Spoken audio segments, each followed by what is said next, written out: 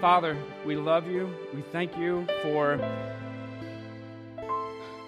promising to be here in our midst, that we are gathered in the presence of God right now. Thank you for intentionally seeking us out when we are not seeking out you. And thank you for calling us to faith. And for those of us here tonight who are doubting, who are wondering or not believing, I pray that you would draw us by your Holy Spirit to faith. And for those of us who are believing but doubting, help us in our unbelief. Strengthen our faith for your glory and for our blessing. And I pray this in Jesus' name. Amen. You may be seated. At this time, I would like to invite Blake to come forward for tonight's scripture reading.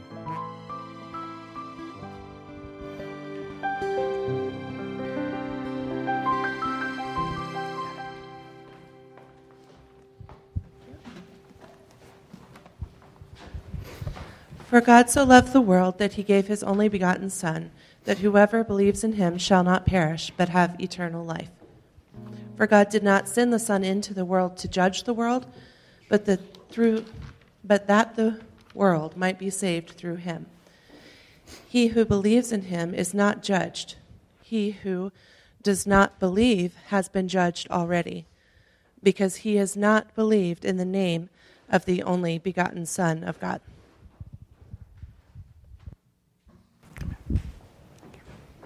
Amen.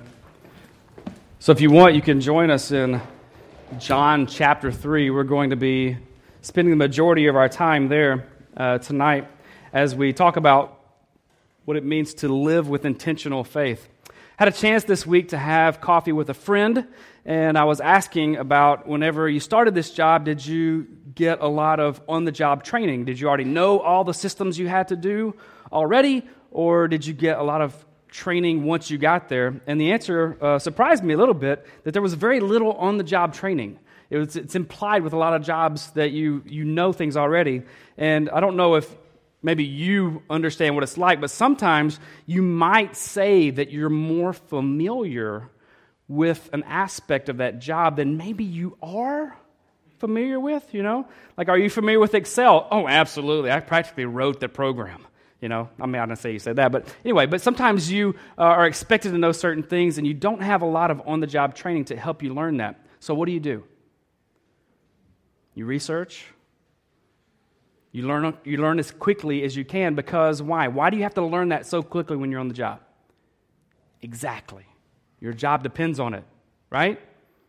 You have to learn these things. And so you make it an intentional aspect of your life that I'm going to learn these programs because my job depends upon it. You take intentional steps. You don't just think, well, one day I'll kind of figure it out. But no, you take practical, intentional steps in order to learn what you need to know in order to succeed at your job. Today we're going to talk about how we need to take steps of intentionality with our faith. Our faith is sometimes we expect our world to be a plug and play. I love going on Netflix or other places. It's very easy to go on there and plug things in, and it does all the hard work for you. It organizes things for you. But we expect sometimes our faith to do that as well, and sometimes there are some very simple steps we need to be taking that aren't going to happen automatically. So tonight we're going to talk about that. There are three things we're going to see. We're going to see that love leads to action. We're going to see that our faith leads to sacrifice. And finally, we'll see that our only faith in Jesus leads to life. So as we look at John chapter 3, verse 16, let's look at number 1 on our list tonight that we're going to study. Number 1 is love leads to action.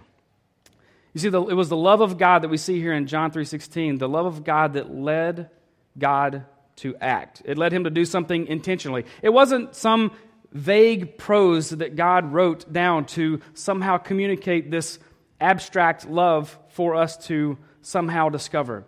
But God did something very real and very concrete.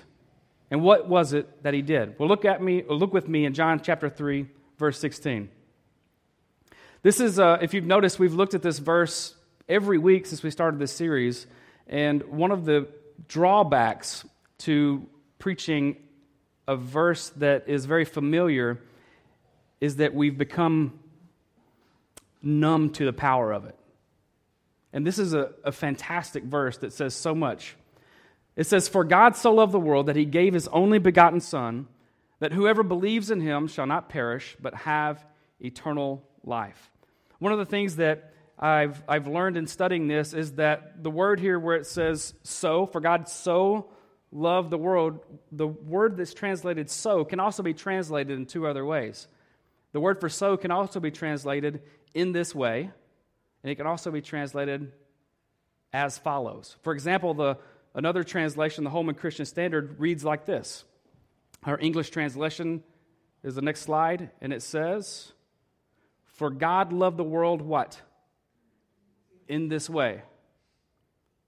So instead of "so loved" and emphasizing, I've always really heard that God so loved the world, right? That he was so passionately loving the world. And that is true. That is part of it.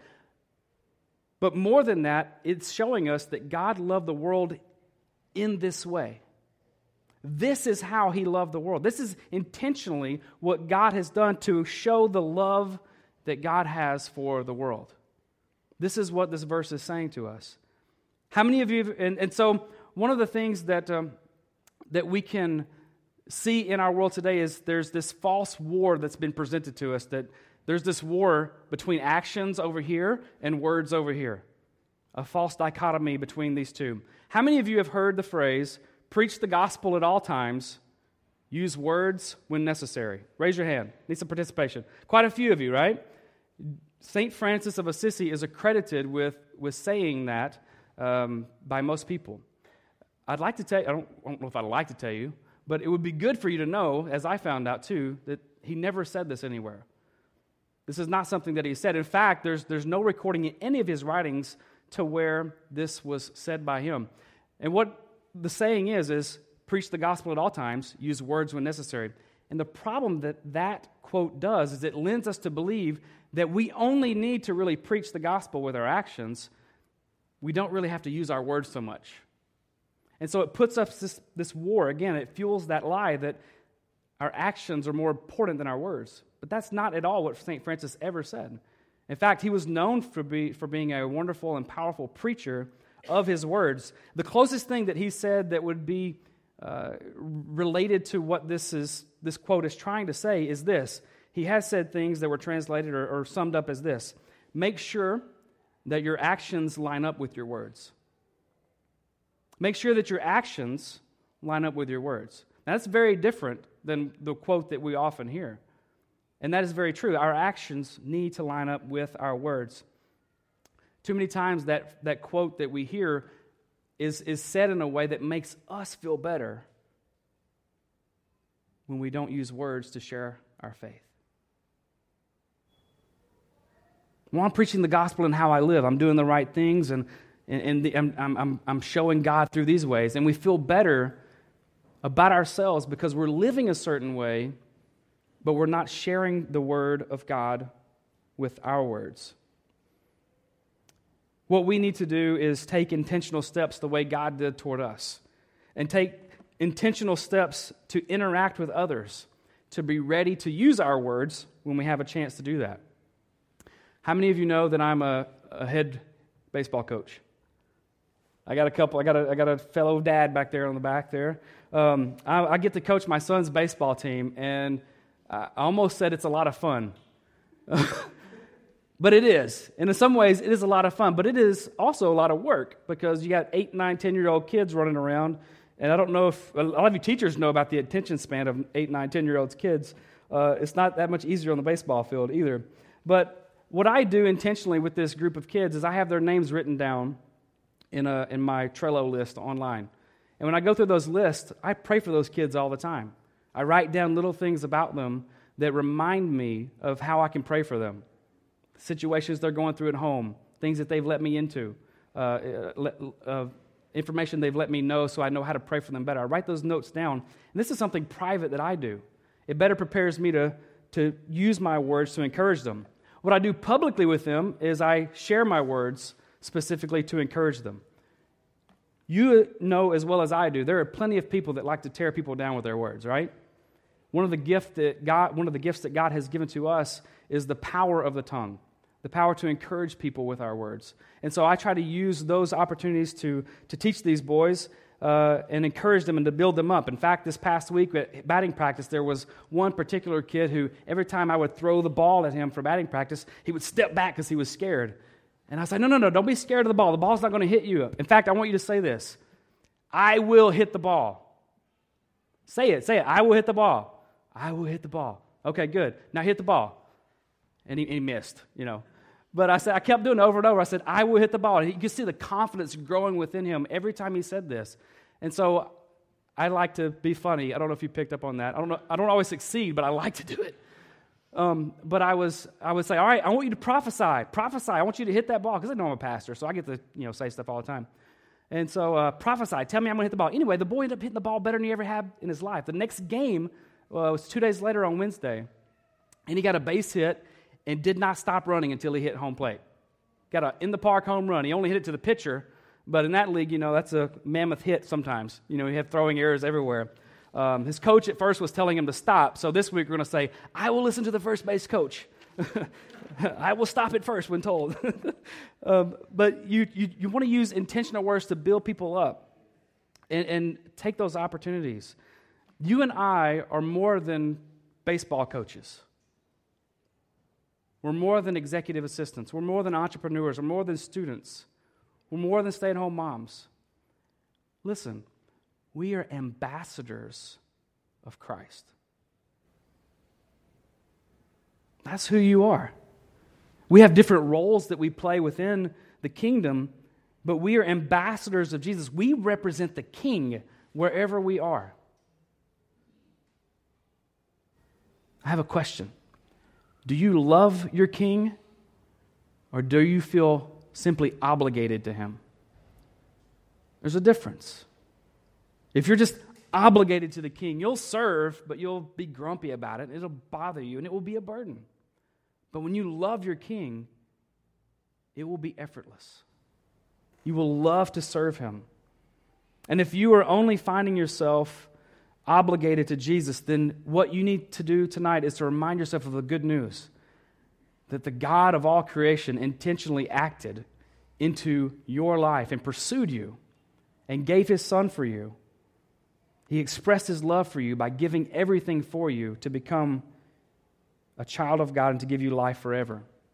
And then once we start to grasp that, now we can be obligated to the King with a deep love for him. The first thing is love leads to action. The second point tonight is this. Our faith leads to sacrifice. Love leads to action. Our faith leads to sacrifice. We see very clearly the sacrifice that God gave for us in John 3:16, where his love led to sacrifice. So let's look again at John 3:16. For God so loved the world, or God loved the world in this way, how? That he gave his only begotten Son. God's love led him to give everything. What are the sacrifices that we're to give to God? Our faith leads to sacrifice. Well, two of them are in Hebrews. I'll just mention them briefly. The sacrifice of praise, which is what we do when we praise God through music, through prayer, through words, through thanksgiving, and also through good deeds. These are doing things that are good, that build people up, that bring glory to God. We know that Jesus was the ultimate sacrifice, so we do not have to give sacrifices in order to please God. But out of receiving the sacrifice of Jesus, we now praise him and do good deeds as a response to receiving that sacrifice. But I want us to look quickly at Romans chapter 12, verses 1 and 2, and look more at what these verses say about what it means to live a life of sacrifice. In Romans chapter 12, verses 1 and 2. This is Paul writing, and he says, "Therefore I urge you, brethren, by the mercies of God, to present your bodies a living and holy sacrifice, acceptable or well-pleasing to God, which is your spiritual service of worship. And to not be conformed to this world, to the pattern of this world, but be transformed by the renewing of your mind so that you may prove what the will of God is, that which is good and acceptable or well-pleasing and perfect. This verse tells us that our entire bodies, everything we are, is to be a living sacrifice to God. Everything about our bodies is to be a holy sacrifice to God. Very simply, this means that everything about us is to be surrendered to the Lord. And say, everything I am is yours, Jesus. I am a living sacrifice to you. It's you going before the Lord and saying, my life is not about me any longer, but everything about me is about you. My coaching, my work, my job, everything, which is the same thing usually as your work. Some of you caught that. It's saying, I'm putting Jesus first in everything. It means no longer is your marriage about you receiving something from your spouse, but your marriage is about honoring Jesus. The way I love my wife or my husband represents and is a way for me to sacrifice and give my life for the glory of Jesus. It means everything about my parenting. Since it's Mother's Day, let's go there. Everything about the way I parent my child is about Jesus now. Everything about my work, also known as your job by some people, your career, everything I do there is about bringing honor and glory to God. Everything I do behind the wheel of a car when I'm driving is for the glory of God. Every time I cram into a crowded subway, it's for the glory of God. After you get on and you're pushing people out of the way, of course, you ask them to forgive you, if you feel like it. Every time I go out with my friends at night, it's about the glory of God. That's what a living and holy sacrifice is, that everything is a sacrifice to the Lord by surrendering it all to Him. Earlier, I asked the women to cup their hands, and I want to ask all of you to do that right now. It's very simple. You just do this right here. Just cup your hands together. And what you can do is you can just say, Lord, this represents my entire life. This is all of me, and I give it to you right now. This would be a wonderful opportunity for you to do. You don't have to do it right now in front of everyone, but you can if you want. But this is a wonderful opportunity for you to visually, in your prayer time, give your life to God every day. It's not about, Christianity is not about, okay, once I prayed a prayer and now I'm not going to hell. Christianity is every day I'm denying myself because Jesus went to hell for me. I have life and I am dying to myself. I am denying myself and picking up the cross, and I am following Jesus. It's a life of sacrifice. It is saying, God, everything that I am is now yours. Our faith leads to sacrifice. Is it easy? Absolutely not. Because we live in a city of pleasures, don't we? The finest pleasures of everything is here. This is the most tempting city maybe in the world. I don't know. It's got to be, right? My heart has been exposed in so many ways. I actually thought I was a good Christian until I moved here. But there is every temptation, food, lust, money, every pleasure is here. And to lay that down and say, God, I want nothing of the world. The only thing that I want is you. That is a sacrifice. The Christian life is not easy, but it is comforting. Because as we lay everything down, the Holy Spirit gives us a type of comfort and empowering that the world is so desperately in need of. We are called to be set apart. We are called to be different. We are called to be people who sacrifice, who give, the way a good, godly mother sacrifices her life. It's difficult a lot of times for women when they become a mother for the first time because their identity has been so, contained as to I'm a woman, I have this type of beauty, I am a wife, and I do these things, and then you become a mom, and then I'm not speaking from experience, but from experience by watching But then you become a mother, and then that little precious baby finally says, Dada. And you're like, wait, I gave birth to you. But then finally the precious baby says, Mama. And it is wonderful. They said my name. And then when you're about 9, they're about 9 or 10, they're saying, Mom, Mom. And Mom no longer is this beautiful name anymore. You're like, never say Mom again. That's never happened before. Sacrifice is hard. It is. But sacrifice, our faith leads to it, and it's giving everything to God. And the third point is this.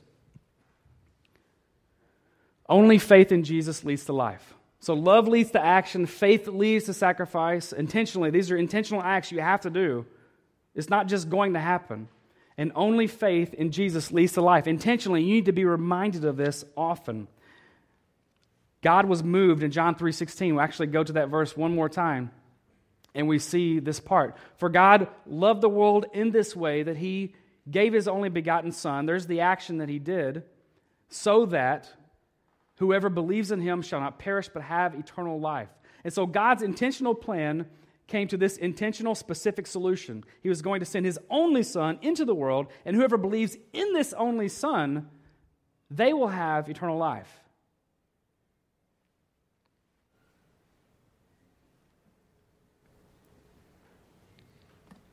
Whoever trusts in, believes in, takes hold of, who has faith in Christ, will be given life. This is the purpose.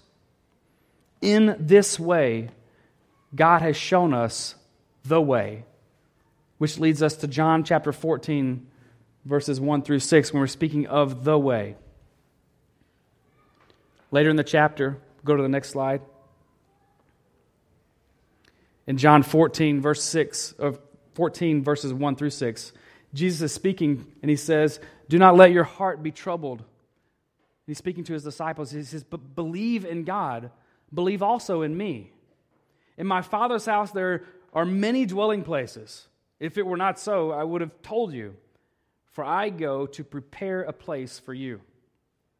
If I go and prepare a place for you, I will come again and receive you to myself, that where I am, there you may also be. And you know the way. You know the way where I am going. And Thomas asked the question, and we're all wondering. Thomas said to Jesus, Lord, we do not know where you're going. How do we know the way? And then Jesus answers to him, I am the way, and the truth, and the life, and no one, can you say no one? No one comes to the Father but through me. One of the most difficult things for me to process is having friends that I love dearly that reject Jesus as Lord. There are some difficult things in life, but this is one of the most difficult things for me to process. They do wonderful things for me. They love me, they take care of me, but they reject the faith that I hold dearest to me, and they reject the faith that the Bible says is the only way to have the sentence of death from sin taken away. So what do we do with our friends that we love dearly who reject Christ? Two things. There's more than that, but just two things quickly. Pray for them. This is something you can do all the time in your private prayer life. Pray for them. It's also something that you need to do to intentionally ask them, hey, what are some ways I can be praying for you? I have very rarely had anyone turn me down from that. It almost always works. What are some ways I can be praying for you? For some people, they tell me, it trips me out when you ask me that, and I'm like, good, I hope it does. It's supposed to. And the second thing, after you pray for them, is to seek intentional ways to tie in your faith to their life and yours. And what I mean by that is to be ready with your words. Your actions are not enough.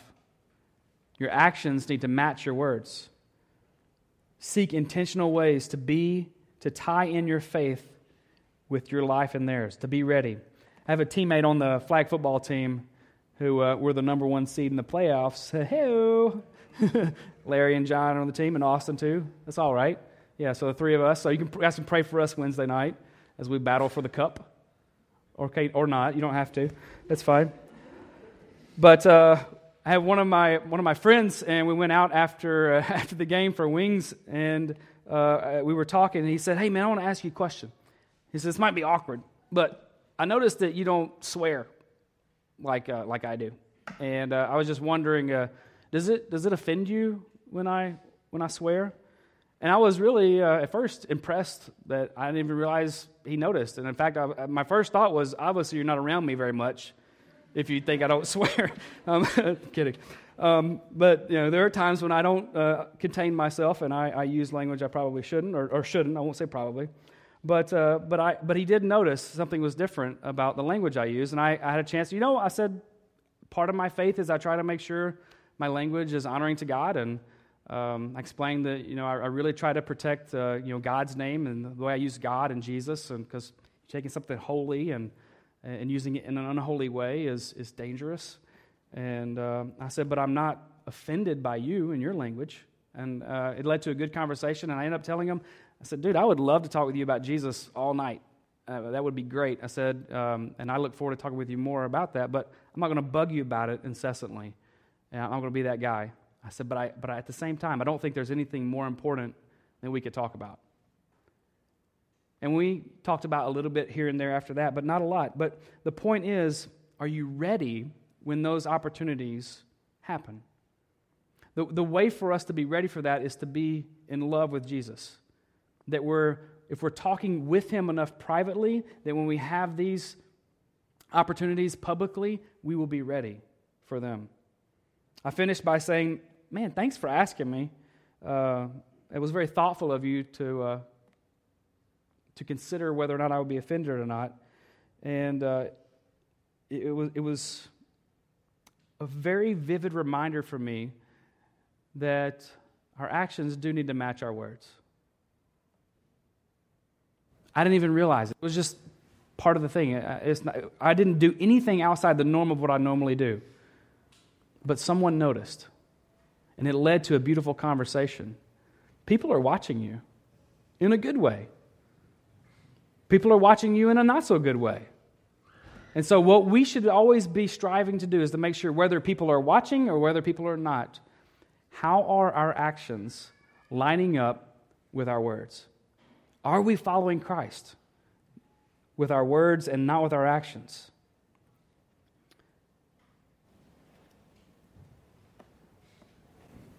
Absolutely, you are empowered to share the good news of Jesus if you will intentionally look for those opportunities.